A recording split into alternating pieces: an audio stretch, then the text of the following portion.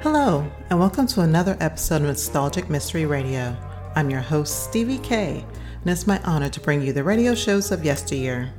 Today I bring you a BBC production, P.D. James's A Certain Justice, which features Detective Chief Inspector Adam Dalgliesh. I've recently fell in love with this character after watching Dalgliesh on Acorn TV, which I highly recommend for you to check out. The story of Certain Justice is where a brilliant criminal lawyer, Venetia Aldridge, secures the acquittal of a young man from the charge of murdering his aunt. But this sparks a series of bizarre events, starting with her own murder, and Dalgliesh takes charge of the case. So sit back and relax, and I hope you enjoy this Nostalgic Mystery Radio. Thank you for listening.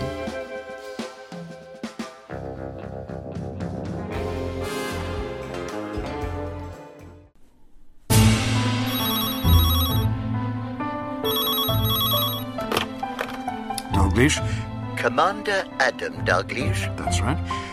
You're investigating the murder of Miss Venetia Aldridge, QC. Is that correct? That is so. Who am I speaking to? My name is Froggatt, Edmund Froggatt. I have information about Miss Aldridge that I'm sure will interest you. Well, Mr. Froggatt, if you care to call at Scotland Yard, I'll arrange for someone to take a statement. Oh, I have no statement to make. But there's something I want to show you, and I'm afraid it has to be you. No one else will do. May I come and show you what I have?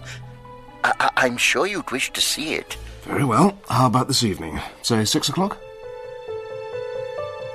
A Certain Justice by P.D. James. Dramatised by Neville Teller. With Philip Franks as Adam Dalgliesh. London. Autumn 1997. It should have been an easy enough case. A small community of people, a relatively secure building, a limited field of suspects. But even after the first day, I had begun to suspect that it could turn into one of those cases that all detectives abhor, where you know who the murderer is, but can't prove it. For we were, after all, dealing with lawyers. An intriguing-looking parcel, Mr. Froggatt. Oh, it's very precious. That's why I keep it wrapped up. There. A scrapbook? And these cuttings have a bearing on Miss Aldridge's death? Oh, they have a bearing on Miss Aldridge's life. And with murder... But I don't need to tell you this. The two are indissolubly linked.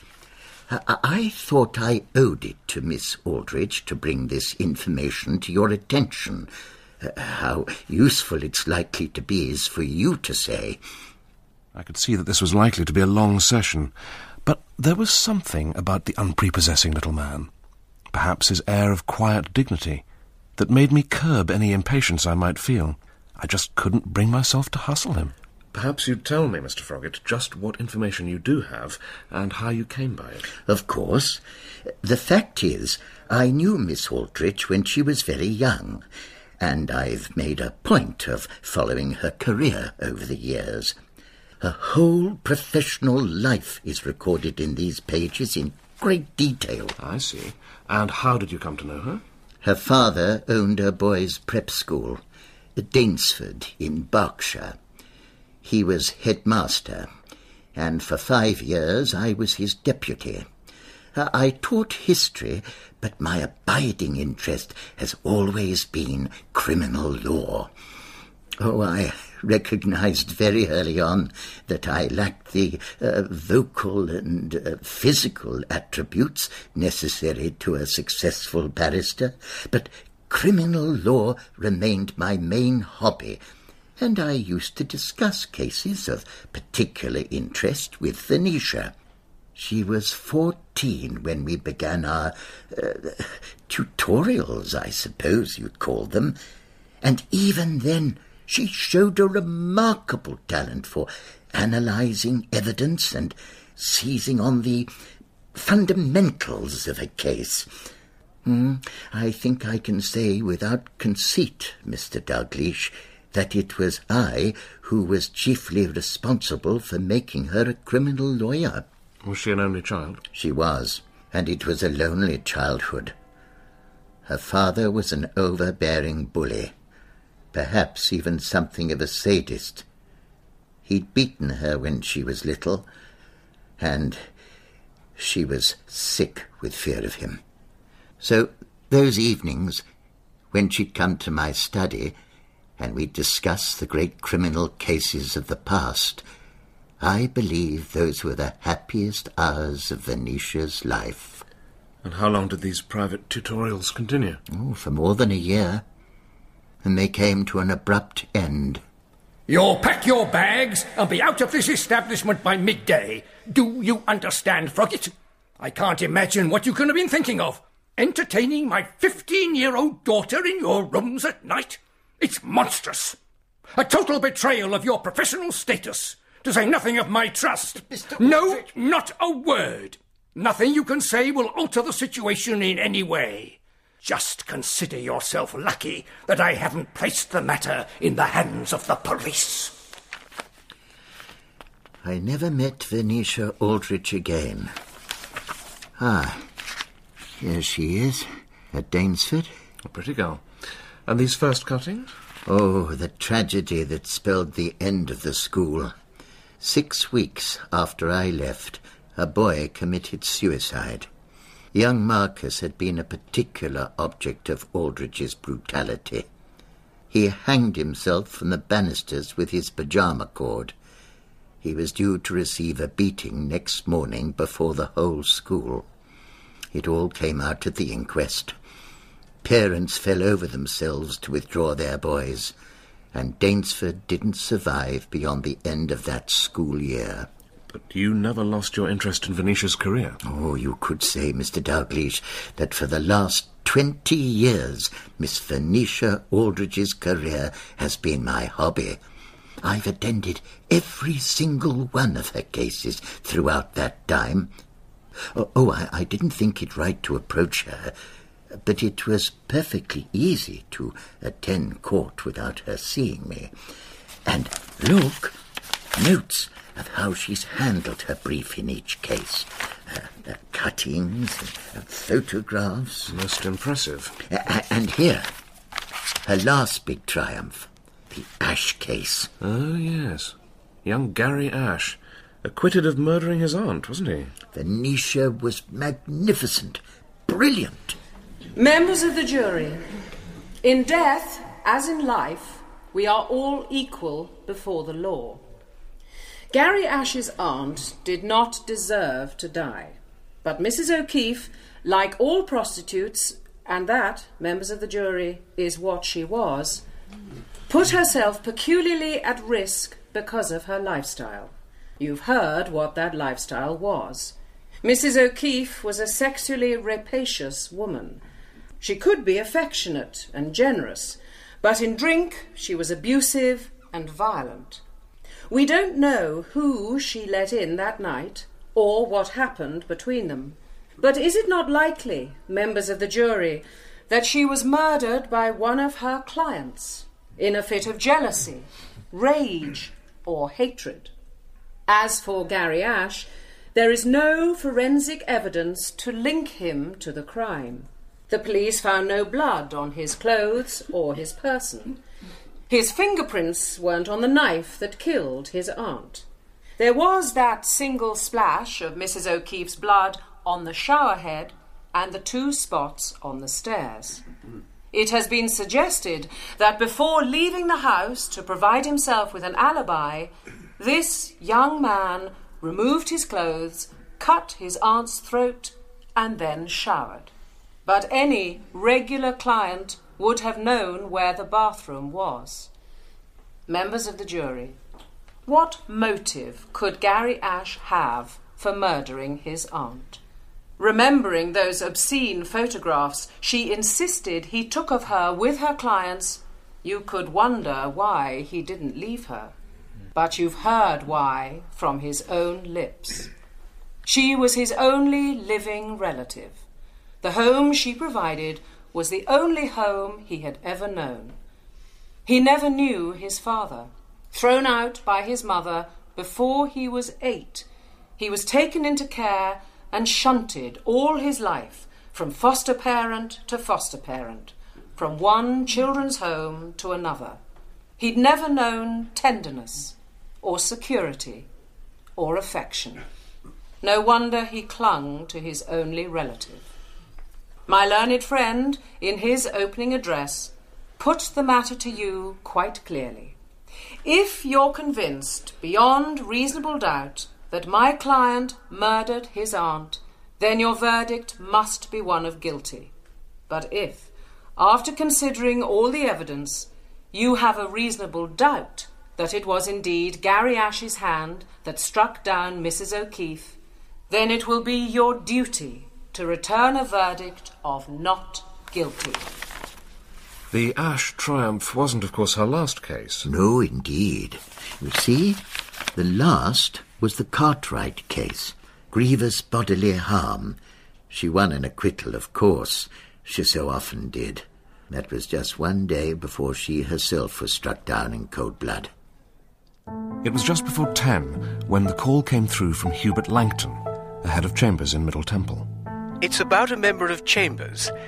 You may have heard of her. Venetia Aldridge. Of course, a leading QC, extremely well known. I'm afraid she's dead. Here in Chambers.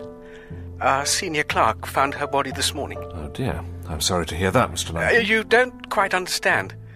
Venetia's been murdered. There's no doubt about it. And the blood. There's blood everywhere. She's covered in it.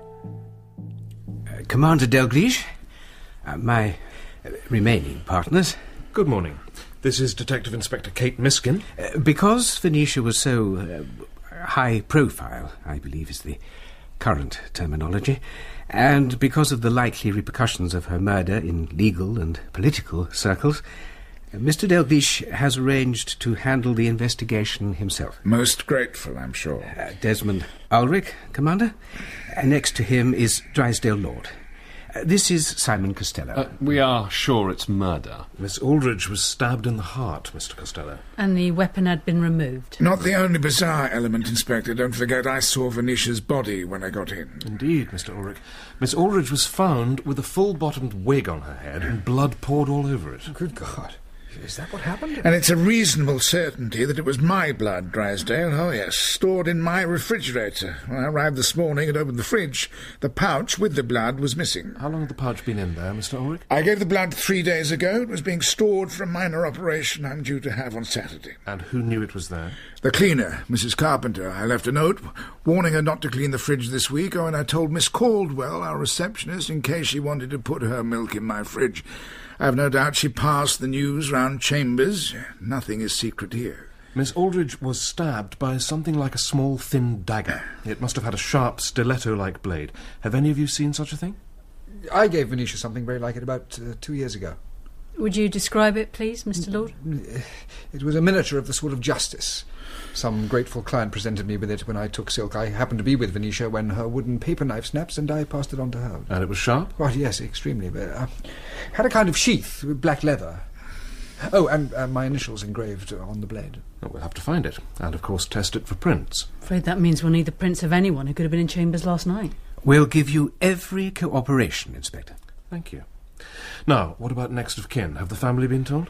I'm afraid events have moved too fast for that. There's an 18-year-old daughter, Octavia. She lived with her mother. And then there's Venetia's ex-husband, Luke. He remarried, lives in Dorset, I think. The address will be among her papers. Luke Cummins. Well, Miss Cummins must be told as soon as possible. Kate? I'll get over there right away, sir. Norton, sir. Harry Norton, senior clerk. When did you last see Miss Aldridge? Last night, sir. A brief arrived for her by hand, just before 6:30. I took it straight up to her. And after you'd handed her the brief? I closed up the office as usual, sir. Turned off the lights. Went home. Harry? Oh, all right, Margaret. If you must know, it's that Miss Aldridge. She's absolutely set on sacking me. It's systems with her, not people. She's dead set on this idea of a practice manager and computerisation. If she gets to be head of Chambers, I'm out on my ear. No, dear. Even if Mr. Lord gets it, I doubt he's strong enough to stand up to her. They'll give me early retirement. we can kiss goodbye to any idea of a comfortable old age. Oh, Harry. And it's all up to her. Venetia Aldridge. She won't budge. Mr. Norton? Sorry, sir. Yes, I caught the normal train. I got home at the usual time. You can ask my wife, Margaret. Oh, we will.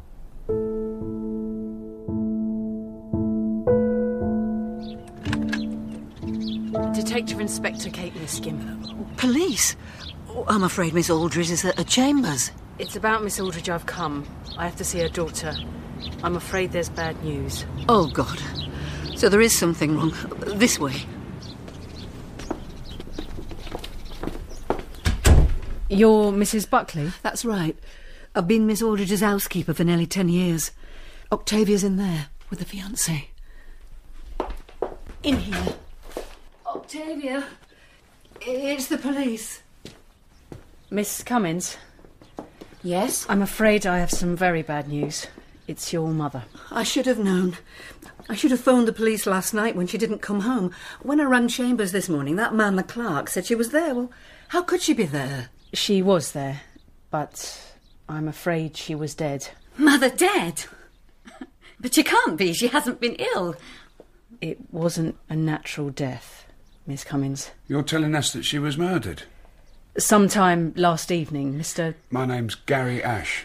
Gary's my fiancé. We're engaged. And before you ask, yes, I'm the one acquitted of murder. And you can't pin this on Gary. Mrs. Buckley cooked dinner for us last night and we ate it down in my flat. She saw us together the whole evening right till bedtime, so hard luck. This time you'll have to find the real murderer. Try her lover. Why not question bloody Mr. Mark Ralston, MP? Ask him what he and my mother were quarrelling about on Tuesday night. And then her last case, Brian Cartwright. Yes, the trial was originally scheduled for Winchester Crown Court. And you'd have travelled down there? Oh, of course. But then it was transferred to London. Local prejudice against the defendant. Venetia won him a majority verdict of not guilty. I caught a glimpse of her with Cartwright after the trial. She couldn't seem to shake him off. Good work, Miss Aldridge. We certainly did for those buggers. Anti-blood sporty yobs. Keen enough to attack others. They scream blue murder when they get hurt themselves. We won, Mr. Cartwright, because there was no clear evidence that it was your whip which cost young Mills his eye. And because Tooley was an unreliable witness. I should bloody well say he was. He hates my guts. I like that last bit.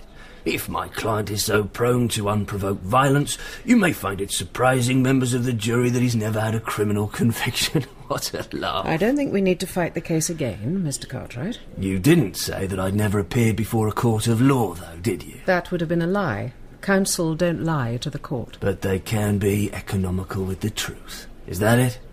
You do remember what I told you about last time? How I got off? I remember, Mr. Cartwright, and I hope you'll keep it to yourself. You'll get my fee note in due course. I don't need additional payment in the form of private information. You're interested, though, aren't you? Admit it.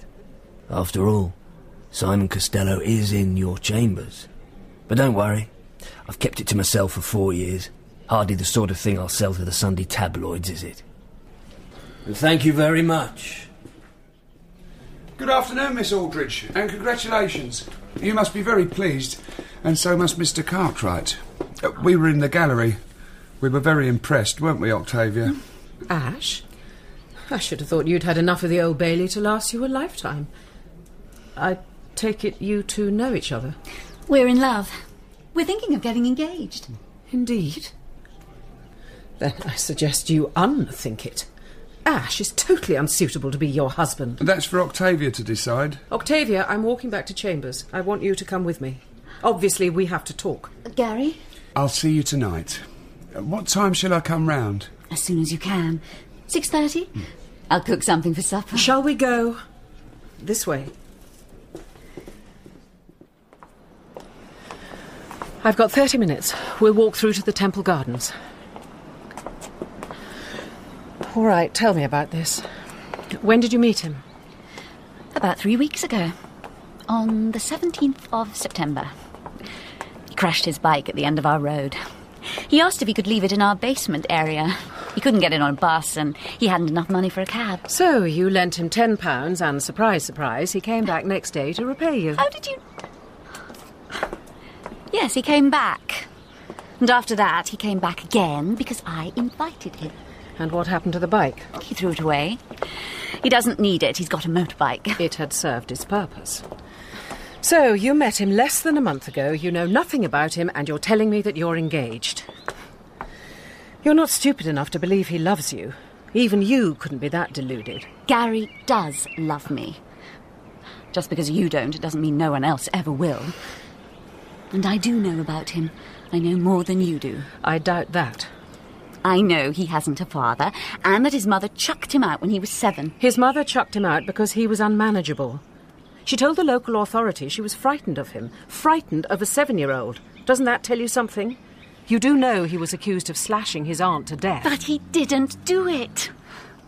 She was a horrible woman, always having men to the house. One of them killed her. Gary wasn't even near the place when it happened. I'm aware of the defence. I conducted it. And you told the court he didn't do it. I told the court no such thing. How many times have I explained to you that I'm not there to give the court my opinion? I'm there to test the prosecution's case. The jury has to be convinced of someone's guilt beyond a reasonable doubt. I was able to show that there was a reasonable doubt, and that's why Ash was entitled to be acquitted. So he's not guilty? In law, Octavia, in law. Only he knows the truth of the matter. Something held him and his aunt together. Something lewd, obscene, vile. I'm morally certain they were lovers. That's not true. That's a disgusting thing to say. And you can't stop us marrying. I'm over 18. I know I can't stop you. But I do have a duty to point out the dangers. Octavia, I know this young man.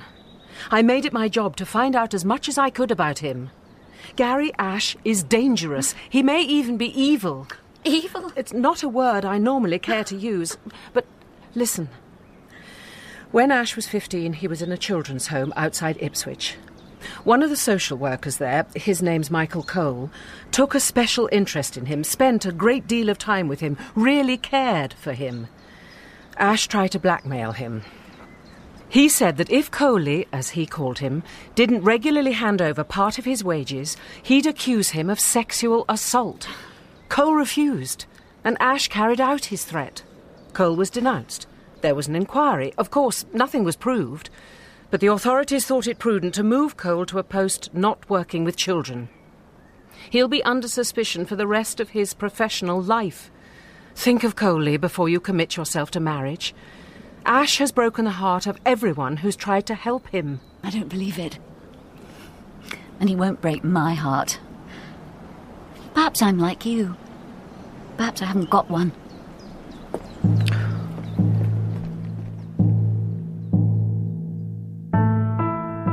Lois! Darling! I'm home! I'm here, Simon. What sort of day? Oh, bloody. There's something I've got to tell you. Oh, yes? Listen, this is important. Venetia Aldridge burst into my office this afternoon. She was furious. I defended Brian Cartwright today, Simon, successfully. He told me that when you were his counsel 4 years ago, you knew before trial that he'd suborned 3 of the jury. You knew and you did nothing. You went on with the case. Is that true? He's lying. He also said he passed over some shares in his company to your fiancée. Is that true? Of course not. None of it's true. Really? Well, I hope so, Simon, for your sake. Because if one jot or tittle of this is ever proved, you can kiss goodbye to any hope of taking silk. I don't think she's going to let it rest, Lois. What do you mean? Well, at worst she could report me to the Bar Council or my inn. But it's all over. I suppose you denied it. You did deny it, didn't you? Of course I denied it. That was so bloody stupid. Curb that temper of yours, Simon, or it'll land us both in trouble. Think. She can't prove a thing. It's your word against Cartwright. But it isn't. That share transfer is traceable. Calm down. That had nothing to do with you. We weren't even married at the time. We were a week later. But Cartwright gave them to me. Me, personally. There's nothing illegal in a friend giving me some shares, is there? Anyway, I can say you never knew anything about it. And you could say you didn't believe Cartwright about bribing the jurors. You thought it was a joke. Well, no one can prove anything. Aldridge will see that herself. She's supposed to be such a brilliant lawyer. I need another drink. It isn't as simple as that. She doesn't actually need proof. Not the kind that would stand up in court. If this gets about, I can say goodbye to any chance of taking Silk. You mean Venetia Aldridge could actually stop you becoming a QC? If she wanted to take the trouble, yes. Then you'll have to stop her. Simon, you'll have to. Someone will. I'll speak to Uncle Desmond. You always said he's the most highly regarded lawyer in Chambers. No! This is the last thing that Desmond Ulrich would be sympathetic to. Not sympathetic to you, perhaps. Sympathetic to me. Now, don't forget what we owe this house to. The Cartwright shares and Uncle Desmond's loan. That's what paid the deposit, and don't you forget it. But can't you see? The worst possible thing would be to confide in anyone about this. And especially not someone in Chambers. Our only hope is to keep it quiet. I'll speak to Venetia. Well, you do that. And soon. She's got to be stopped from taking this any further. Try her lover, Octavia had advised. Question Mr. Mark Ralston, MP. The Ralstons lived in a stuccoed Italianate house on the eastern fringes of Pimlico. How do you do this on an MP's salary? He doesn't. His wife has money. Commander Dalgliesh. I'm Mark Ralston. How do you do? Mr. Ralston, this is Detective Inspector Miskin. I'm sorry to have kept you waiting. I think I can guess what this visit's about. Had a call from a friend in Chambers just after you rang. He told me about Venetia Aldridge's death. Don't see how I can help you, but of course if I can... How well did you know Venetia Aldridge? Very well. For a time. We had an affair. It began well after her divorce. My wife knew about it for a while, and finally I promised to end it. But in fact, it was Venetia who put a stop to it. It ended over a year ago. So there was no bitterness? None at all. Mr. Ralston, you were at her house on Tuesday night. Why did you call? I expect you've been talking to Octavia. Miss Cummins said you quarrelled. What about? Venetia was in a strange mood that evening. She may have been looking for a quarrel. She phoned quite late and asked me to call round. When I got there, she said she was thinking of trying for the bench. What did I think of her chances? I said she'd have to balance her ambitions against her family commitments. She said that was a bit rich coming from me. She said our affair might have lasted if I hadn't always put her second to the party. That hurt. So I said she'd always neglected her own daughter for her career. That's the bit Octavia probably caught. We saw her standing in the open doorway. It's a pity, but she only heard the truth. We had an affair, it suited us, now it's finished. What I'm complaining about is the extraordinary way you think you can treat women. You deceived Lucy because you fancied some sex spiced with danger, and you knew that I was discreet. Now, suddenly, you need your wife. The chance of a government post, and she's become a political asset. So Lucy promises to overlook the infidelity, in return, no doubt, for your promise that our affair is over. I'll never see her again. It never really meant anything. It was always you I loved. Isn't that how it goes? It wasn't like that. Your name wasn't mentioned. The reason's quite different. Lucy's pregnant. I thought Lucy couldn't have children. That's what we thought. Baby's due in February. How convenient.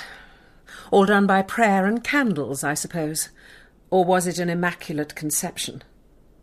Does she know about the abortion? When you had that reconciling little talk, did you think to mention that 12 months ago I aborted your child? No, she doesn't know. And you won't tell her, will you, Venetia? Probably not. But you'll never be certain, will you? You said you never wanted another child. You don't even care for the one you had. Shh! Octavia? I left almost at once.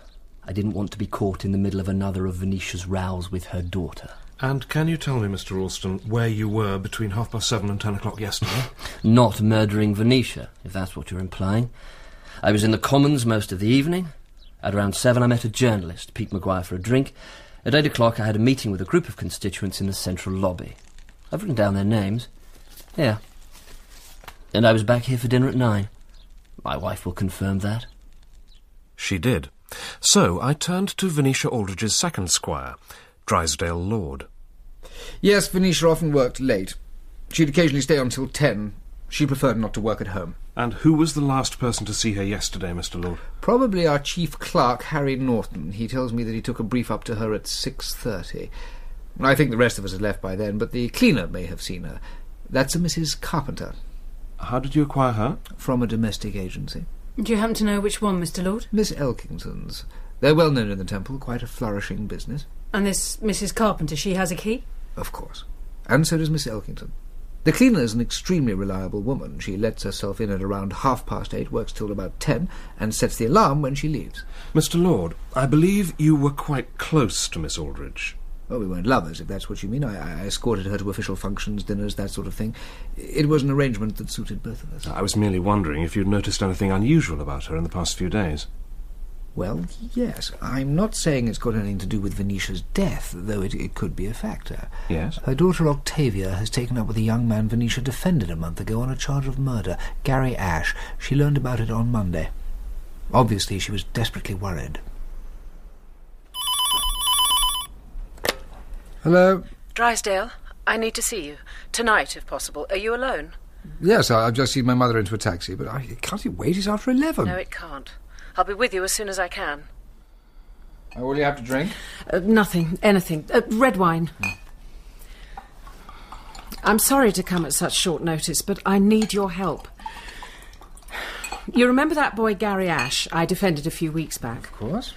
Well, I saw him at the Bailey after my case today. He's taken up with Octavia. According to her, they're engaged. Well, that's great. When did they meet? After the trial, of course. But obviously it's a put-up job on his part, and I want it stopped. I can see that it's unwelcome, but I don't see how you can stop it. Octavia's of age, isn't she? What could you allege against him? He was acquitted. You've spoken to Octavia? Well, of course. She's adamant. Well, she would be. Part of his attraction is the power he gives her to hurt me. Look, Drysdale, this has been engineered by one or both of them, and it's directed against me. But I'd have expected Ash to be grateful. You don't know Ash. He isn't grateful, and I don't want his gratitude. I want him out of my life. Well, if you don't interfere, it'll probably pass. He thought he was going to inherit from his aunt. Well, she liked to give the impression there was money, and she spent pretty freely on him. Photographic equipment, a motorbike. But she died in debt, and he won't get a penny. This is his way of getting what he thinks he deserves. Can't you picture it in the Sunday papers? Mummy saved my boyfriend from prison. Top QC's daughter tells the story of their love. Venetia, One thing could stop him. Money. I thought that you might see him and find out how much he wants. Buy him off. I'd be willing to go to £10,000. Venetia, I'm sorry. If you want to pay him off, you'll have to do it yourself or get your solicitor to try. I can't possibly be involved. You're afraid of publicity. Just think of the press coverage if something like this went wrong. They'd have a field day. So you won't help? Venetia, how much does this really matter to you? How much would you be willing to give up for it? Becoming head of chambers when Hubert retires, for example?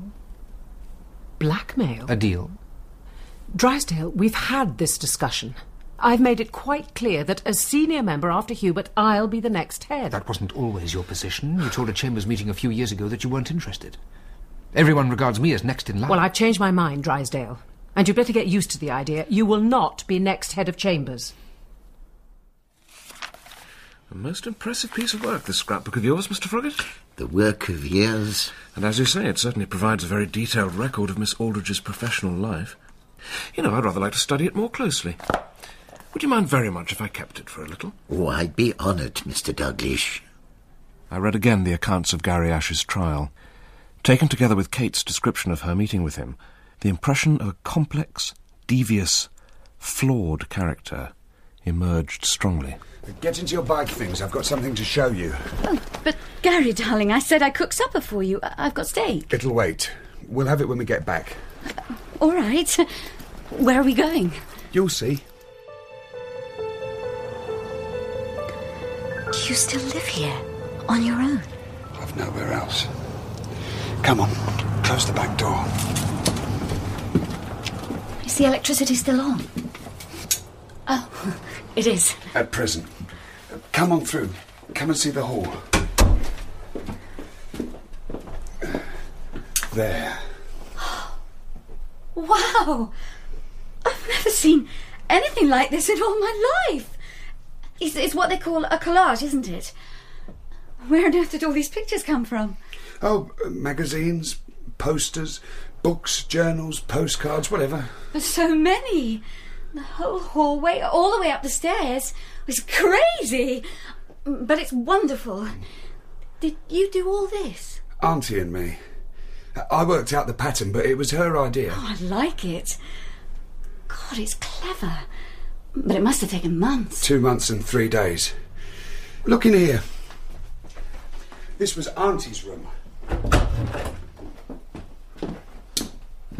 Is this where she met her clients?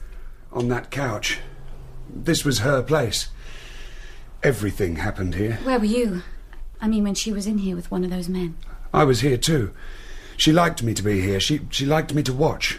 Didn't your mother tell you? She knew it. It came out at the trial. So is this where it happened? Is this where she was killed? On the couch. But it looks so clean, so ordinary. There's something else I could show you. Upstairs. Do you want to see? Why not? This was your home, where you lived. I want to see everything. This is my darkroom. See all this equipment? Auntie paid for everything, the camera as well. She wanted me to take pictures. What sort of pictures? Her with her clients. She liked to look at them afterwards. What happened to them? They were exhibits for the defence. I don't know where they are now. The police tried to trace the men, but not very hard. They had me, didn't they? Know what this is? No. It's an enlarger. Want to see how it works? If you like. I'll have to turn off the main light and put on the red one.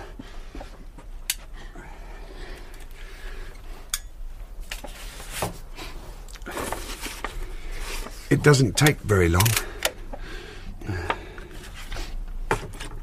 Look, in here, you can see the picture developing. See? Here it comes. Oh, my God. This is your aunt, isn't it? After the murder. Oh, the blood, Gary, it's awful. Oh, I feel sick. Who took it? I did. I took it when I got back and found her.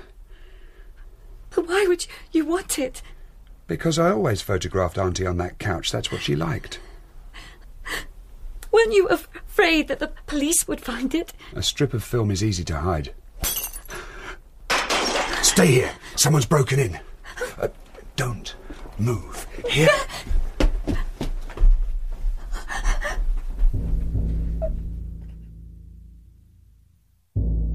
All clear. You can come down now. It was only a couple of kids from the estate. God, you look awful. I thought it was the police. I tore up the picture. I flushed it down the loo. I was afraid they'd find it. I'm sorry. Oh, come here. There's nothing to be sorry about. There. I've got something for you. Here. What do you think of that? Oh, that wasn't her ring, was it? She wasn't wearing it when she died. Now, would I do that to you? She had one like it, but I bought this specially for you. I thought you'd like it. I do. Gary, I love it. I wear it all the time. I don't want to take it off ever. It shows we belong together. Well, I don't see why we have to stay cooped up in here as if we were suspect. I mean, it's obvious that someone from outside got in and killed her. Really, Simon? And what intruder would have known where that full-bottomed wig was kept? Or about the blood in the fridge? Oh, do think, Drysdale. The murderer doesn't have to be the same person who decorated her with that bloody wig. Bloody in more than one sense. It was an extraordinarily insensitive thing for anyone to do. It isn't particularly pleasant, you know, having blood taken. Now I'll have to cancel the operation and start all over again. Oh, for God's sake, Desmond, what does that matter? All you've lost, however inconvenient, is a pint of blood. Venetia is dead, and we've got a murder in Chambers. Indeed we have, Drysdale. And yes, Simon, I've no doubt we are considered suspects. Unless, of course, we have alibis that satisfy Commander Dalgliesh. Well, I certainly haven't, Hubert. Unless she was killed after 8:15. I left Chambers around 7:15, went home, fed the cat and washed, and then I returned to have dinner at Rule's in Maiden Lane. Yesterday was my birthday. I've had dinner at Rule's on my birthday since I was a boy. Alone? As always. And I've no doubt, Simon, that the maitre d' will confirm that I was at my table by 8:15. Why didn't you go straight to the restaurant from here? Why bother to go home? A lot of trouble, wasn't it, just to feed the cat? Your interest in my movements and motives, Simon, is very flattering, but may I suggest you leave the police work to the police. As for me, I haven't the slightest interest in what you were doing last night. I left Chambers at 6 o'clock and went home. Lois can confirm that. What about you, Drysdale? Isn't all this a bit pointless until we know the exact time of death? As it happens, I went to the Savoy Theatre to see When We Are Married. Conveniently close. Convenient for what, Simon? Are you suggesting I dashed out in the interval, killed Venetia and got back in time for the second act? I suppose the police will check. Personally, I don't think it's possible. There's a van pulling up down below. I presume it's come to take Venetia's body. I suppose that means Commander Dalgliesh will be joining us shortly. You know him, Hubert? Do you like him? I'm not quite sure what to make of him. The word is he could have been commissioner, or at least a chief constable. I don't know why he isn't. There's his verse. True. I don't suppose a reputation for writing poetry is any sort of recommendation for promotion in the Metropolitan Police. Come in. Ah, Norton. Yes, what's happened? They found the murder weapon, sir. At least that's what they think it is. Miss Aldrich's paper knife. Where? In the outer office. The bottom filing drawer. Oh, here's Commander Dalgliesh now, sir. Mr. Lord, can you confirm that this is the steel paper knife you gave to Miss Aldrich? Well, of course, there could scarcely be two. You'll find my initials on the blade. Can this really be what killed her? It's so clean. Oh, it's been thoroughly wiped, Mr. Langton. We'll have to await the post-mortem report to be certain this was the weapon. Well, gentlemen, you've been very patient. I'm sure you want to get back to your rooms. Thank you very much. One thing. Before you leave Chambers this evening, I'd be grateful if you'd let one of my officers know where you were from 6:30 onwards last night. If you could write down the details in advance, it would be helpful. Thank you very much. Come in. We've brought the cleaner back, sir. Mrs. Janet Carpenter. Oh, right. Bring her in, Kate. And stay, will you? This way, Mrs. Carpenter. Mrs. Carpenter, I'm sorry we had to bring you back so urgently. Please take a seat. Inspector Miskin has told you that Miss Aldrich is dead. She didn't say how. We believe Miss Aldrich was murdered. Good God. We'll know more after the post-mortem, but it must have been sometime last night. Now, we need to know precisely what happened from the time you arrived here. When was that? 8:30, the same as usual. I work Mondays, Wednesdays and Fridays until about 10 o'clock. How do you get into Middle Temple? Aren't all the gates locked at 8? I have a key to the judge's gate at Devereux Court. And when you got here? I unlocked the front door. The alarm hadn't been set, but sometimes the last person in Chambers does forget to set it. Everything else seemed as usual. Did you see Miss Aldrich? I saw no one. They'd all left, at least I thought so. What about Miss Aldrich's room? The outer door was locked. I thought she'd left for the day and locked up behind her. She did that sometimes when she had to leave out important papers. You're sure there was no light visible from her room? Quite sure. Her room was at the front, and I'd have noticed when I arrived. The only light on in Chambers was the one in the hall. I turned that off when I left, after I'd set the alarm. Besides Miss Aldrich's, what other rooms couldn't you get into? Mr. Costello's on the second floor. The other doors were all open. I finished off down in the basement in Mr. Ulrich's room.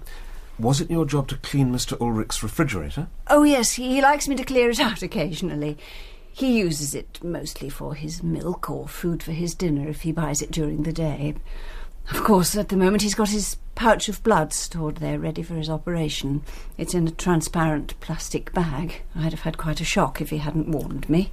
When did you first see the blood? On Monday. He left me a note on his desk. And was the blood in the fridge last night?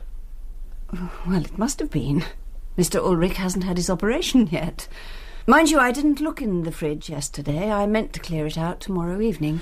Mrs. Carpenter, I want you to think very carefully.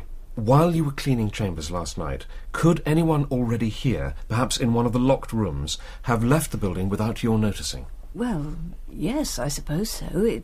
If someone had been in Mr. Ulrich's room or anywhere in the basement, they could have left while I was cleaning the upper floors. There is one thing I have just remembered. Oh, what's that, Mrs. Carpenter? Not long before I arrived, someone had been using the ladies' lavatory in the basement. How can you be sure of that? The water takes an awfully long time to drain away. I have reported it. There was about half an inch of water in the bottom of the basin. I remember thinking that Miss Aldrich must have washed just before leaving. But then Miss Aldrich didn't leave, did she?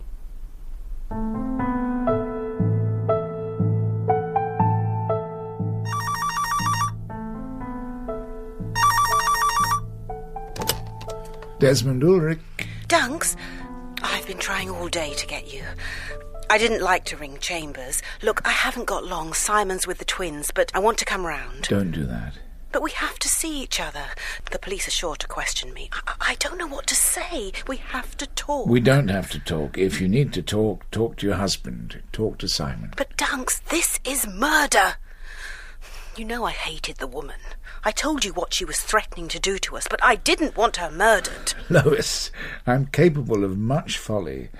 But do you really think me capable of committing murder? Even for the convenience of my favourite niece? So, Kate, what have we got? Right, time of death, according to the post-mortem, was between 7:30 and 8:30. I had a word with Dr. Kinderston, and I don't think he'll be any more precise in court, but privately he thinks she was dead by 8, or very soon afterwards. She was last seen alive just before 6:30 by the senior clerk, Harry Norton. We know she was still alive at 7:45. Oh, yes, Mrs. Buckley's phone call. I'm sorry, Miss Aldridge. I know you hate being troubled in Chambers, but I really don't know what to do. Octavia has that horrible young man in her flat, and she's demanding that I cook dinner for them. Well, not only dinner, but a vegetarian meal. I don't mind helping out, but this isn't what I'm paid for. Oh, for heaven's sake, Mrs. Buckley. If she wants vegetables, cook her vegetables. I'll talk to her and sort it out when I get home. I'll be back in an hour. I can't discuss it now. I have someone with me. And that someone could well have been the killer. Go on, Kate.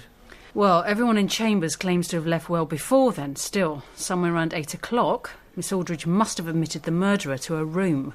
According to the post-mortem, she was forced back against the wall, bruising the back of her head, and the knife was stuck straight to the heart. There was almost no blood. Afterwards, the body was dragged across the carpet, put in the chair and tied up. Then the murderer probably took the knife down to the ladies' lavatory in the basement, washed it clean and put it in the bottom drawer of the office filing cabinet on the way out. But that's only half the story, isn't it?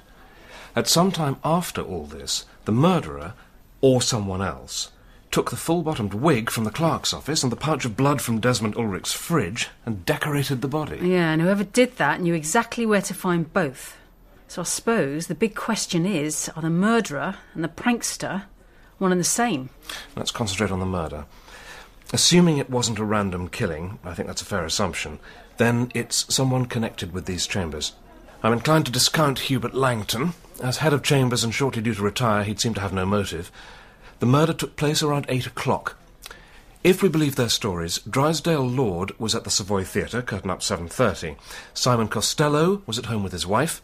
Desmond Ulrich was on his way to his birthday dinner. He was certainly at his table by 8:15. Mark Ralston MP was in the House of Commons. Yeah, we need to check those timings he gave us, sir. Quite right. Where was I? Harry Norton, the chief clerk, says he left Chambers at around 6:45. He says he arrived home at his normal time, did he? I'll check that, sir. And Janet Carpenter. She says she got here at 8:30. There's no one to verify that. Kate, I think it might be a good idea if you looked into Mrs. Carpenter's background. I assure you, Detective Inspector, the cleaning service I provide to the Inns of Court is reliable, efficient, and discreet. I'm sure it is, Miss Elkington. Your agency seems to be very highly regarded. I take up all references and check them thoroughly. As you did with Mrs. Janet Carpenter. Could you tell me how she came to be employed? Mrs. Carpenter came to me nearly 3 years ago. She phoned for an appointment. You see, Miss Elkington, I've only recently moved to central London from Hereford. Oh, yes. Why is that? Well, my husband died not too long ago following a family tragedy. Oh, I'm sorry to hear that. Yes, we lost our only granddaughter. She died. Oh, dear. I wanted to make a new start. Of course, here in London, money's a bit tight, and I need a few hours domestic work each week. Well, this agency specialises in working for the lawyers in the Inns of Court. That's why I'm here, Miss Elkington. I like the idea of working in chambers. At one time, my husband and I were regular attenders at the Temple Church. So I first asked about work in Mr. Langton's chambers. They told me there about your agency. Well, we can usually place a worker of the right calibre. As it happens, I do need an extra pair of hands for Sir Roderick Matthew's chambers. I'll take up your references, and if I find them satisfactory, I think I'll be able to offer you the job. She was there for about 6 months, but when I had a vacancy for her in Mr. Langton's chambers, she asked to be transferred. Did she give any reason for preferring that set? Not really, except that when she inquired there, she'd liked the look of the place. Sir Roderick's staff was sorry to see her go. And Mrs. Carpenter's doing well in Paulet Court? They seem very satisfied. And I understand that she occasionally helps out in Miss Aldridge's house when an extra pair of hands is needed. That's a private arrangement, of course. It doesn't go through my books. And Mrs. Carpenter's references? Just a moment. I had 3, all from Hereford. Her bank manager, the parish priest, and a local magistrate. I spoke to each of them. They all thought very highly of her. Very highly indeed. Monday was a perfect autumn day, and I decided to take advantage of it by motoring down to Dorset to interview Octavia's father. Nearing my destination, I suddenly felt an urge to glimpse the sea. I turned off and went right down to the coast above Lulworth Cove. There I enjoyed a solitary picnic, gazing out over a panorama of hills, green fields and small coppices to the wide stretch of the Channel. A drive back of only a few miles, and I found the sign directing me to the Perigold Pottery, an isolated cottage lying some 50 yards from the road. From the cottage came the gentle sound of a turning wheel. I stood in the doorway. The woman, absorbed in her work, completed her pot, took a wire and sliced it from the wheel, and carried it over to the table. Oh, you must be Commander Dalgliesh. I'm Anna Cummins. I was expecting you. Come in. Don't the police usually come in pairs? Usually. But I was tempted by the autumn day and a need for solitude. I'm sorry if I spoiled the pot. Oh, you haven't spoiled anything. You want, of course, to talk to Luke. I don't think he'll be long. He's been delivering some pots to Poole. Please, sit down. Perhaps I can tell you something of what you want to know. Well, I want to talk to your husband about his late wife. I know they divorced 11 years ago, but he may know something about her, her friends, even an enemy, that could help. In a murder inquiry, one must learn as much as possible about the victim. When did you yourself last see Miss Aldridge? 3 years ago, when she brought Octavia here to stay with her father for a week. The visit was an unmitigated disaster. It was never repeated. And neither you nor your husband have seen Miss Aldridge since then? No. Of course, I would have seen her last Wednesday night if she'd come to the gate. Excuse me, are you telling me that you were in London on the night she was murdered? Yes. But didn't you realise that this is important information? You should have spoken to me earlier. You said you were coming. I thought it better to wait until you arrived. Well, I'm here now. Please tell me exactly what happened. Venetia phoned me early on Wednesday morning. It was just before 8. Look, I need to talk to Luke. It's about Octavia. Luke's already left in the truck. Can I take a message? I need his help. Octavia's got herself involved with someone totally unsuitable, someone I've just offended on a murder charge. She says she's going to marry this Gary Ash. I've got no influence with her at all. She delights in causing me as much anguish as possible. Luke must do something about it. He's her father. Let him take some responsibility for a change. Buy this Ash off. Take Octavia abroad. Anything. I'll pay. Look, I've got to leave for the Crown Court any minute, but I must see him in chambers this evening, say 8:15. He can get into Middle Temple through the gate at the end of Devereux Court. I'll come down and unlock it. I shan't keep him waiting, and I don't expect to be kept waiting myself. Even while we were speaking, I'd made up my mind that I'd go to London, not Luke. And when he got back, he agreed. I was afraid Venetia would persuade him into something he didn't want to do. He couldn't take Octavia abroad. His place is here with his family. His family? We've a daughter, Marie. She's at nursery school at the moment. Luke will pick her up on his way back. So, of course, we couldn't both go to London. I went, and I was outside the Devereux Court gate at 8:10, and I waited until 8:40. She didn't appear. I left. Did you see anyone else come through the gate? 3 or 4, but only one I might recognise again. It was his bright red hair. He arrived at about 8:15 and unlocked the small door in the gate. But he was only in the temple for a few minutes. He came out again very soon. And you think you'd know him again? I think so. There's a lamp above the gate. Venetia Aldridge. Her life. In detail. Remarkable. Ah, yes. Danesford School. Her father owned a boys' prep school, Danesford, in Berkshire. And these first cuttings? Oh, the tragedy that spelled the end of the school. 6 weeks after I left, a boy committed suicide. Death at Danesford. Police were called to Danesford School early on Wednesday morning when Marcus Ulrich, 11, was found hanging from banisters by the cord of his pyjamas. Foul play is not suspected. Young Marcus had been a particular object of Aldrich's brutality. He was due to receive a beating next morning. Early cases, venue, defendant, judge, counsel for the prosecution, for the defence, details of the case, arguments used on both sides. Extraordinary. Cuttings, photographs. Hold on. Queue outside Old Bailey, waiting for trial of Matthew Price, the 20th of November, 1994. And there, staring at me from the pages of the scrapbook was... See? Good heavens, sir. Janet Carpenter. But what on earth was she doing there? Was she involved in the case? Not that I could see. I went over the details in Venetia Aldridge's notebooks. She was defending a small-time crook who shot and wounded a jeweller during an armed robbery. No apparent connection. So I went back to Mr. Froggatt's scrapbook and examined the cases even more carefully. And then I found Mrs. Carpenter's name. Look, back here. The 2 Beale cases. 2 Beale cases? Yes. The first is in October 1992. See? Desmond Beale accused of the rape and murder of a 10-year-old girl. Venetia Aldridge defends him. Mr. Froggatt can hardly contain himself at her brilliance, and, of course, she got him off. Oh, my goodness. Yes, Kate. 1 year later, Dermot Beale convicted at Shrewsbury Crown Court of the rape and murder of 12-year-old Emily Carpenter. And here, among the witnesses... Mrs. Janet Carpenter. The little girl was her granddaughter. Venetia Aldridge had engineered Dermot Beale's acquittal so that he could kill again. And full marks to Mr. Froggatt.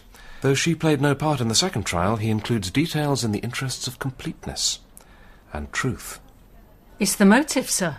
And now we've got the lot. Motive, means and opportunity. But it is odd. I could have sworn that when you interviewed her in chambers, the murder was news to her.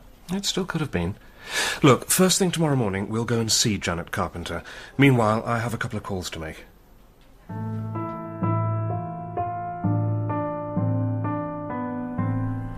Come in, come in. Thank you, Mr. Ulrich. I hope I haven't kept you waiting. Not at all. There's always plenty to get on with. Take a seat. Thank you. Now, how can I help you? Just a few questions. Mr. Ulrich, did you know that Venetia Aldridge was the daughter of Clarence Aldridge, once headmaster of Danesford School? Yes, I knew. When she joined Chambers, I was struck by her name. I asked her. And what happened? Well, she said she was his daughter. And then I told her that I was the elder brother of Marcus Ulrich. She said she wasn't surprised. She'd noted my name. Ulrich isn't very usual. I said I don't think either of us needs to talk about the past. That was that. Neither of us mentioned Danesford again. May I ask what happened about your brother? I was 11 years older than Marcus. I went to my father's old prep school, but our circumstances changed. By the time Marcus was 8, money was tighter, my father was working overseas, and I was at Oxford. Danesford had a good record of getting boys into public school. No one knew about Aldridge's perversion. He was a sadist. He liked beating small boys, and he liked doing it in public, before the assembled school. It was the ritual humiliation that Marcus couldn't take. He was timid, sensitive. He hanged himself. It wasn't Venetia Aldridge's fault. Of course not. Someone bears a heavy responsibility for my brother's death, but it isn't Venetia Aldrich. And as I said, we never discussed it. Private lives are best kept out of chambers. Mr. Costello, I went to Wareham last week to see Venetia Aldridge's ex-husband and his wife Anna. Anna Cummins expected to meet Miss Aldridge at the Devereux Court entrance at 8:15 on the night of the murder. Obviously, Miss Aldridge didn't come to let her in, but while waiting, Mrs. Cummins did see a man with bright red hair. If we bring her to London, I think there's a strong possibility she'll recognise you. Yes. I saw a woman loitering in the passage. She was there when I went in, and was still there when I came out. No doubt she'll confirm that I was only in the temple for a minute. That's what she told me. I went on impulse. I wanted to see Venetia. I had some important matters to discuss. Changes she might make if she became head of chambers. I knew she often worked late, but when I walked into Paulet Court and saw her light was out, it meant she'd already left, so I turned round and came out. When you were questioned, you said you'd left chambers at 6 and that your wife could confirm you were at home all evening. And she did. What happened was that she felt a little queasy after dinner and went to lie down. She thought I was downstairs all the time. She was mistaken. Commander, I'm a criminal lawyer. I advise my clients to answer police questions honestly, but not to volunteer information. I saw little need to confuse the issue by dwelling on my brief outing to the temple. When Kate and I called at Janet Carpenter's flat next morning, there was no answer. Her next-door neighbour was sure she'd gone off on holiday the previous night. All the same, we borrowed the key and went in. Call it premonition, but as I pushed open the door, I knew what we'd find. Janet Carpenter, her throat cut, was lying on her back, her left leg grotesquely bent. Close to her right hand was a kitchen knife, blade and handle heavily blood-stained. Her left sleeve had been pushed up, and on the inner arm something was written in blood. We squatted beside the body. R.V. Beale, 1992. Beale, who raped and murdered Emily Carpenter 1 year after Aldridge got him acquitted.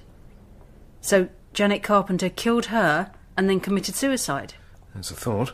I suppose that slit on her left wrist provided the blood for the message. I looked at her hands. Then I gently pressed the flesh at the base of the fingers on her left hand. Let's have a look at the kitchen. Come on. What are we looking for, sir? Anything strike you as odd? Not really. I'd probably put the washing up liquid the other side of the sink. You think she was left-handed, sir? Just look at her left hand. She did housework for a living, remember? You can confirm it with Miss Elkington. But if she was, then that message on the left arm couldn't have been written by her. And this is no suicide. It's murder, pure and simple. I spoke to the next-door neighbour again, Mrs. Capstick. She confirms that she last saw Janet Carpenter yesterday night, going out to post a letter. But before that, Mrs. Capstick saw her on Sunday afternoon. She was going into the church at the end of the Crescent, St. James's. Is it worth calling in, sir? I suppose there's a chance it'll be open. A good chance, it usually is. I know the parish priest. Remarkable man. They say he knows more secrets in and out of the confessional than any man in London. If he's involved in all this, we may have complications. It's Adam Dalgliesh, isn't it? It must be 6 years since we last met. It's good to see you. You're well, I hope. Thank you, Father. May I introduce Detective Inspector Kate Miskin? I'm afraid we're here on police business. I thought you might be. How can I help? This picture. I think you may have seen this woman, Mrs. Janet Carpenter, on Sunday afternoon. Let me see. Yes, she came to confession. Why? What's happened? We found her this morning in her sitting room with her throat cut. It's almost certainly murder. God rest her soul. We need any information you can give which will help us discover why she was killed and who killed her. If I can help, of course I will. But I'd never met Mrs. Carpenter before Sunday. Everything I now know about her was told to me under the seal of the confessional. I'm sorry. That's what I feared. But, Father, it's murder. Surely you could tell us if she confessed to killing Venetia Aldridge. If so, we needn't waste our time looking for someone else. Mrs. Carpenter's dead. She can't care now whether you break faith with her. My child, it isn't Janet Carpenter I'd be breaking faith with. I'm sorry. I can't reveal what she told me. But perhaps there's one way I could help. Before she left the church, Mrs. Carpenter said she'd write me a letter. She said that after I'd read it, I could do with it as I thought right, including showing it to the police. She may have changed her mind. No letter may exist. But if she did write it, and she authorises me to pass it on to you, I'll certainly consider doing so. Well, she was certainly seen leaving the house last night with a letter in her hand. She must have missed the last collection, so it might arrive here tomorrow. We'll come back in the morning.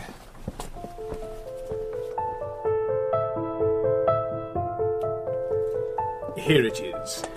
I've read it, and she's authorised me to give it to you. That poor, tortured soul. We'll need to take it with us, I'm afraid. I'll give you a receipt. Dear Father Prestine, I told you that my daughter-in-law, Emily's mother, committed suicide. I found it terrible to confess to you that when she died all I felt was relief. But I don't think I could have gone on living with her grief and stayed sane. She lived every hour in the black horror of Emily's murder. I'd loved my darling granddaughter too, but for me grief was subsumed in a terrible, all-consuming anger focused on Venetia Aldrich. If Dermot Beale hadn't been acquitted after his first trial, he couldn't have been free to kill again. But she'd defended him brilliantly. Oh, I knew she was only doing her job, but to her it was a game. She won her victories, and for her that was the end. Others had to live with the consequences, pay the price. This time I wanted her to pay. Slowly an idea took shape. Suppose a young man accused of, say, murder was successfully defended by Venetia Aldrich, and then afterwards he seduced, perhaps even married, her daughter. That would be nemesis of a sort. To contrive this, I'd need money. The young man would have to be bribed, and with a sum he couldn't resist. And I'd need to move to London to get to know Venetia Aldrich's life. I'd have to attend as many of her trials as possible when the crime was serious and the defendant a young male. I determined to put the plan into action. I sold the house in Hereford. The mortgage was long paid off and the proceeds were substantial. I rented a small flat in London. I found a cleaning job in Middle Temple and eventually succeeded in moving to Aldrich's chambers. It all went so smoothly that if I was superstitious, I'd have believed my great revenge was preordained. For finally, in court number 1 at the Old Bailey, I saw Gary Ash, and I knew my search had ended. Looking at him in the dock day after day, I sensed in him the power, the intelligence, the greed, the ruthlessness I needed. As soon as the trial ended, I wrote a letter to Ash. I told him I had a proposal to put to him, a job that wasn't either dangerous or illegal, but for which I'd be prepared to pay £50,000 in cash. I said that if he were interested, I was waiting in the back garden.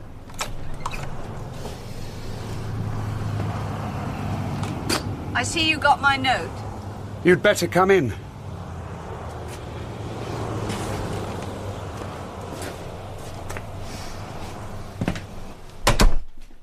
In here.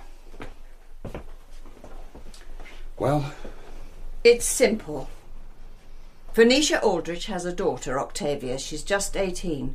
I'm willing to pay you £20,000 to seduce her, and another £30,000 if she agrees to marry you. You do very well out of it. She's an only child and she has money. For me, it's a matter of revenge. Revenge comes pretty dear, doesn't it? You could have Aldrich killed for less. I don't want her killed. I want her to suffer. Why? If I didn't tell him, there'd be no bargain. So I told him everything. Dermot Beale, my granddaughter, everything. And it was settled there and then in that stinking kitchen. 2 people without conscience bargaining over a body and a soul. I handed him £2,000 on the spot and said I'd pay him the rest of the money in instalments, the final payment when they were married. It didn't take him long to earn his first £20,000. He and Octavia were engaged by the time I now come to, the death of Venetia Aldrich. On the night of the 9th of October, I got to chambers at the usual time and started work. After finishing the ground floor offices, I went up to the first floor. Miss Aldrich's outer door was unlocked. The inner door was ajar and the room in darkness. I turned on the light. At first I thought she was asleep in her chair. I said, "I'm sorry." When she didn't respond to the light or to my words, I went up to her, and I could see that she was dead. But she looked perfectly peaceful. There was nothing to show that she'd been murdered, no blood, nothing. I thought it was a heart attack. And then it swept over me. She'd cheated me of my great revenge. All that planning, all that expense, and now she'd escaped forever. I decided on a last gesture. It was then that I fetched the blood and the wig. She deserved that final humiliation in death. Then I went out, as usual. It was only when I was interviewed the next morning in chambers that I learned that Venetia Aldrich had been murdered. That was when the enormity of what I'd done struck me.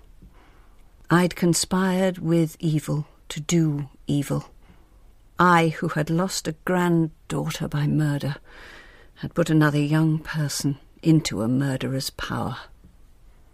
That's why I came to you, Father, and made my confession. That was the first step. You said the next steps were to go to the police and to put things right with Octavia. So, when Ash rings me on Tuesday morning, I'll tell him to bring Octavia to see me that evening. If he refuses, I'll go and see Octavia myself. One way or another, I'll tell her the truth. She may not believe me. She may still want to marry him, but if she does, it must be with the knowledge of what he is and what he and I together have done. And then I'll go away for a week to decide what's to be done with the rest of my life. I give you authority to show this letter to the police. I think they already know I was responsible for decorating the body, and they'll want to question me, but that can wait a week. I'll be back in 7 days, but I must have a bit of breathing space to think. Janet Carpenter. So Ash turned up for the appointment and overpowered her when she opened the door? Or was Octavia with him? Were they in it together? I don't think so. I doubt he'd risk committing murder in front of her. But he'll probably rely on her for an alibi. Did Ash kill Venetia Aldrich? Oh, no. That crime rests where we always thought, in chambers. But now we must get round to the Aldrich house. But they've gone, Mr. Dalgliesh. Yesterday evening. Do come in. What happened? Did they leave in a hurry? They certainly did. It was very odd. They were down in Octavia's flat, cutting up pictures to paste on the walls. It was an idea they dreamt up from somewhere. And Ash came up to the kitchen to ask for another pair of scissors. That was at 9 o'clock. Within minutes he was back, very angry. He said he couldn't use them. It was only then I realised I'd given him the pair Mrs. Carpenter left here, when she'd been helping out during my holiday. Mrs. Carpenter was left-handed. What did Ash do when you told him? That's what was so extraordinary. He went very white and stood absolutely still for a moment. Then he screamed some sort of obscenity and drove the scissors into the tabletop. He went out without another word. I heard them moving about, packing probably. About 90 minutes later, they both drove away on his motorbike.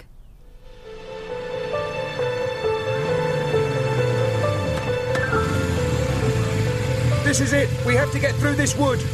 I'll wheel the bike. Jump off. Let's get started. Oh, Gary, it's magical. A sea of reeds. Where are we? These are the wetlands, the fens.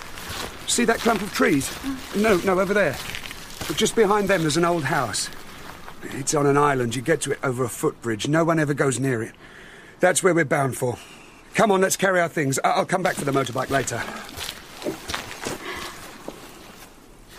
This room's dry. We'll be okay here. We'll make a fire. I can hear the sea. It can't be far away. About a mile. What do you think of this place? It's secret. How did you find it? I used to come here when I was in that children's home at Ipswich. Were you always alone? Didn't you have a friend? I'll go and get the bike. Won't it be too heavy for that footbridge? The planks seem pretty rotten to me. I won't risk it. Watch me.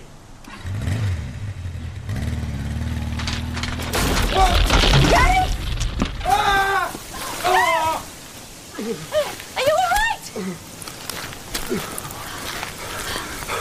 I'm fine. I'm fine.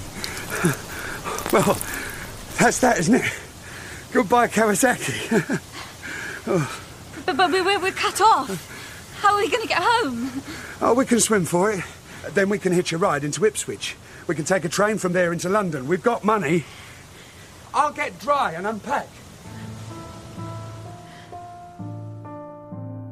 Mrs. Page, it's your brother, Mr. Michael Cole, we're looking for. I expect you know that Gary Ash is wanted for questioning in connection with a murder in London. We're hoping your brother may have some idea of where he's hiding. At one time, when Ash was still in care, Mr. Cole took a particular interest in him. He did his very best for the boy. I know that. I also know how Ash repaid him. He virtually ruined my brother's career. But Michael never bore a grudge, you know. I think he liked Ash, felt sorry for him. He still does. Where is your brother, Mrs. Page? He's not here. We both heard about Ash on the news last night. Michael didn't say anything. In fact, he went very quiet. When I came down this morning, he'd left, on his bike. Mrs. Page, you know your brother. Please think very hard. Where would he be likely to go? What did he and Ash enjoy doing? They'd go out on their bikes and always be back by evening. Ash liked wide open spaces and the sea. Looks to me as though Cole's gone off to some private spot known to the two of them to try a little redemption. God help him. Well done, Kate. We'll start a helicopter search as soon as possible. We'll take a 20-mile radius from the children's home in Ipswich. I'll see you at the hotel. Not a bad breakfast. What do you say? Best I've ever had. Great thought, packing those tins of beans and sausage. Why don't you go down to the water and clean the plates and things? OK. What'll you do? There's a spot I used to like when I came out here as a boy. I won't be long.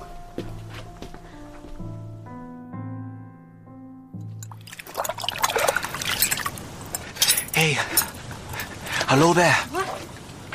Who's there? Who are you? Get into the water with me. We'll swim across. I'll help you. Quick. Who are you? What are you talking about? Don't be afraid. You can do it. It's only about 30 feet. I'll help you. I've got a cycle up by the road. You can ride on the crossbar. No. We'll be in the nearest village before it's after us. You'll be cold and wet for a time, but anything's better than staying here. You're mad. Why should I come with you? Why? Get away from me. Keep away. Listen. Janet Carpenter's dead. Murdered. Gary Ash did it. You must come away with me. Now, please. He's dangerous. You're lying. It isn't true. The police sent you here to trick us. They don't know I'm here. How did you know where to find us? I brought him here. It was a long time ago. This was our special place. You're Coley. Yes, but it doesn't matter who I am. You must get away. You can't stay with him. He needs help, but you can't give it. Neither of us can. No. No. Coley? Well, long time no see. You heard what she said. She's staying here. And so are you. Gary, no. Put the knife down, boy. Here, give it to me. Come and get it, Coley. Come on. Come on, big boy. Take it off of me. Gary, you've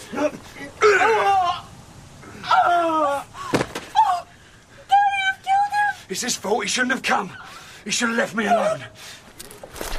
Come and help me shift him. He's heavier than I thought. No, I can't. I won't. Then I must do it alone.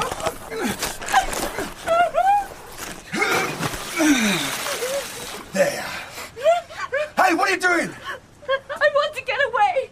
Let me go. I'll swim to shore. You'll do no such thing. Come here. You're hurting me, Gary. I'll hurt you a lot more if you don't keep quiet. Listen. Listen to that. Helicopter. 10 to 1, it's the police. Now, stand still here with me. Ash! You're surrounded. There's no way out. Drop the knife and come forward with your hands in the air. Throw down the knife, Ash. Enough is enough. This isn't going to help you. Don't be frightened, Octavia. It'll be quick and it won't hurt. All right, Ash. What is it you want? Nothing that you can give! Ready? It won't hurt. Octavia! Octavia! all right. It's all right, Octavia. It's all over. It's all over. Thanks for coming to see me, Kate. I thought they might have stopped you. How are you feeling? Better. They're sending me out tomorrow. They seem to want me to see a counsellor. Can they make me? Of course not. But sometimes it helps. Gary wouldn't have killed me, you know.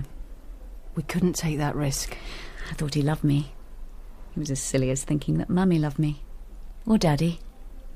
He's been to see me, but it wasn't any good. He doesn't want me. He loves that woman and Marie. No, I'm on my own. I'll have Mummy's money, but I can't live on that for the rest of my life. I think I'll try enrolling at some college. Take some A-levels.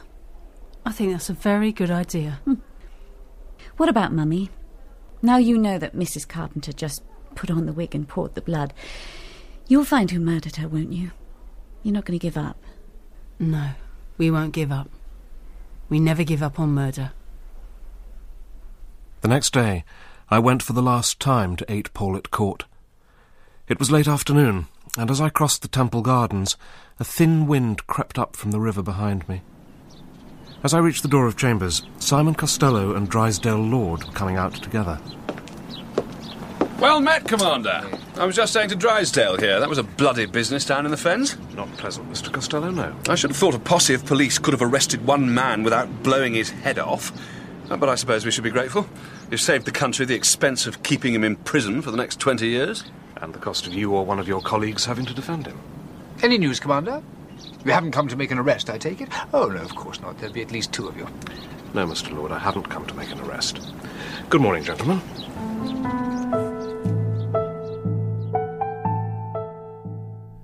Come in, Commander. Take a seat. Thank you. And to what do I owe the pleasure?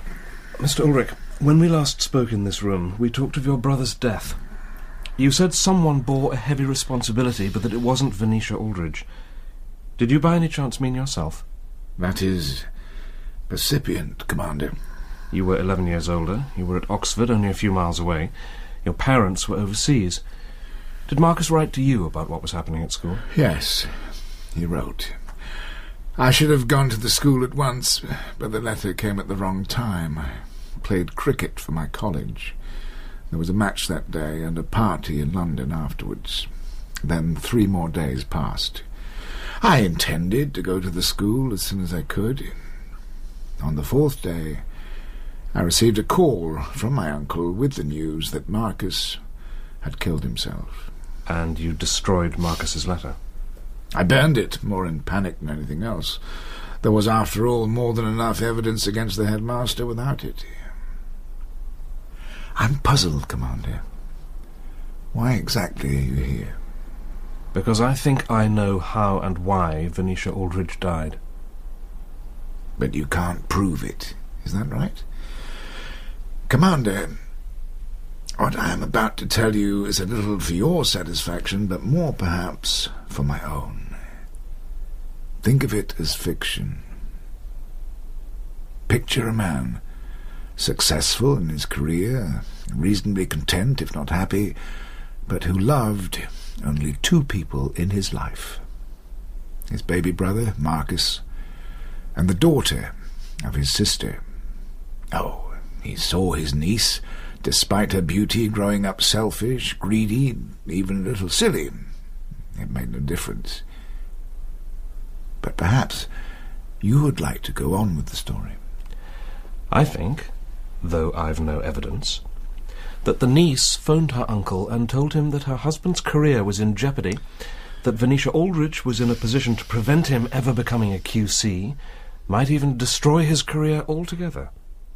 She pleaded with her uncle to use his influence to see it didn't happen. So I see him going upstairs to reason with Venetia Aldridge. It couldn't have been easy for him. I see him as a proud and private man. She was taking a phone call as he entered. He could tell it was a bad time. She'd had terrible news about her daughter, and her pleas for help from the men about her had been rejected. I think she responded to his pleas in kind. And there was something else she could throw in his face. I think it was Venetia Aldridge who posted Marcus's letter to his brother. Letters at prep school are invariably censored. How could it have got out, except with Venetia's help? A nice touch. Let's incorporate it into our piece of fiction. What next? Your turn.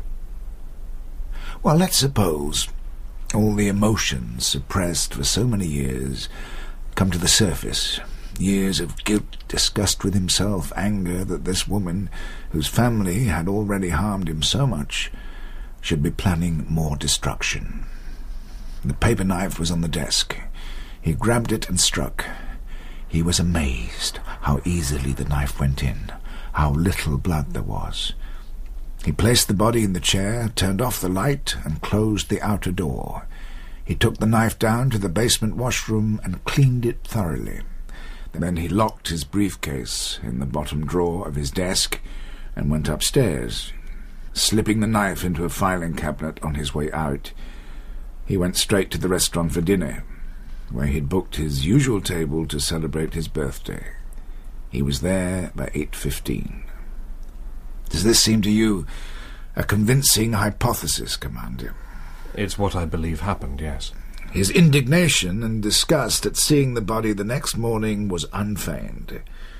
He did not place the wig on her head, nor did he waste his own blood. That was Janet Carpenter. Oh, I thought it might be. So, Commander Dalgliesh, we've devised a plausible solution to your problem of how a hard, cold, ruthless woman met her end. What a pity for you that it's unprovable. But don't reproach yourself, Commander. I won't. And I hope you don't imagine that I'm closing the case. It'll remain open. If nothing else, it'll serve as a reminder that our system of law is human and therefore fallible, and that the most we can hope to achieve is a certain justice.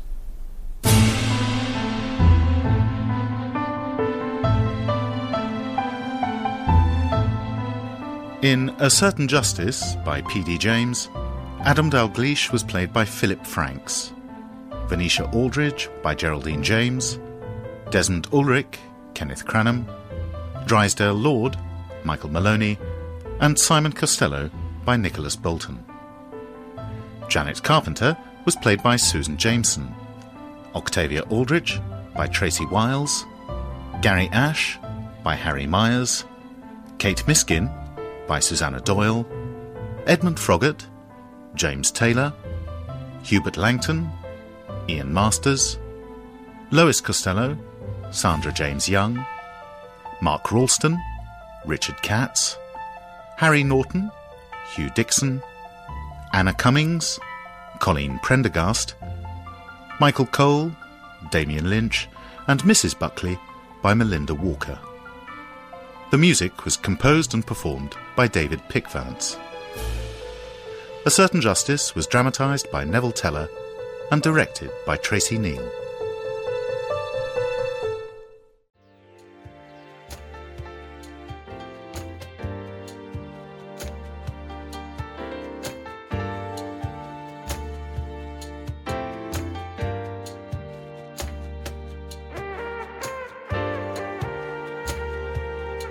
This has been a Nostalgic Mystery Radio presentation. I hope you enjoyed this episode. Please feel free to like and rate this podcast on your favorite app.